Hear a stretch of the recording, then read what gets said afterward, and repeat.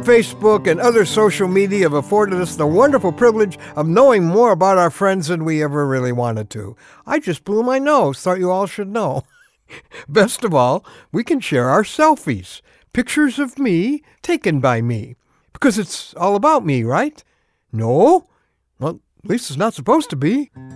I'm Ron Hutchcraft, and I want to have a word with you today about the lonely world of selfies.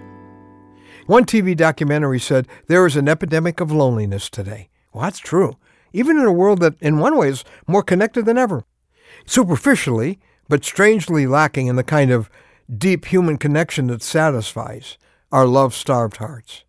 Life was never meant to be a selfie existence, where it's all about how I look, what I'm doing, what I'm feeling, what I need. The problem is, a world that's only as big as me is a world that's too small to live in.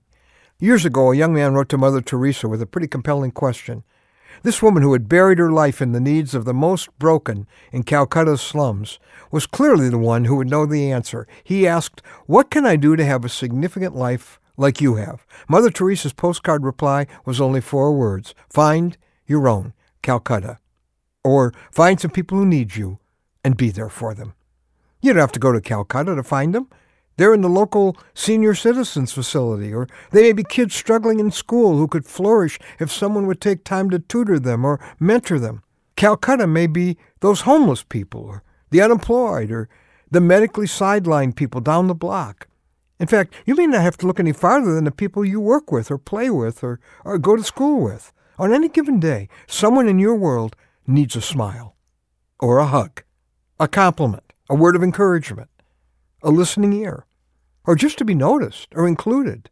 It's a matter of recalibrating your radar to see the people for whom you could make a difference. But self-sacrifice is not without personal benefit, because the fastest way to get out of your pit is to pull someone else out of theirs. And the best antidote for being lonely is to be there for someone else. So turn your camera lens the other way to make your life a Yui instead of a selfie, where the other person is the picture, where your life mission is simple: make each person feel like they matter. Now, in our word for today from the Word of God in 2 Corinthians 5:15, God says, Christ died for all, that they should no longer live for themselves, but for him who died for them and rose again. See, we're not supposed to live for ourselves anymore. Years ago, when I occasionally spoke for the New York Giants chapels, I had the privilege of meeting their defensive end, George Martin, a great football player, yes. In fact, he had a Super Bowl ring and all, but an even greater man, because he always made other people the big deal instead of himself.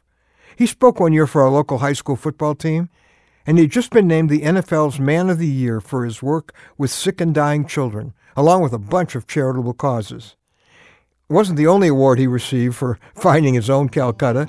He told our players, "You need to know the real reason I'm doing these things. I'm just copying my hero.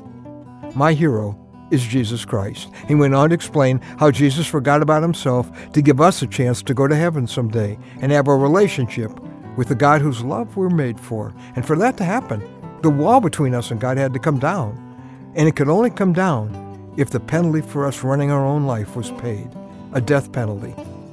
The Bible says the gift of God is eternal life through Jesus Christ our Lord.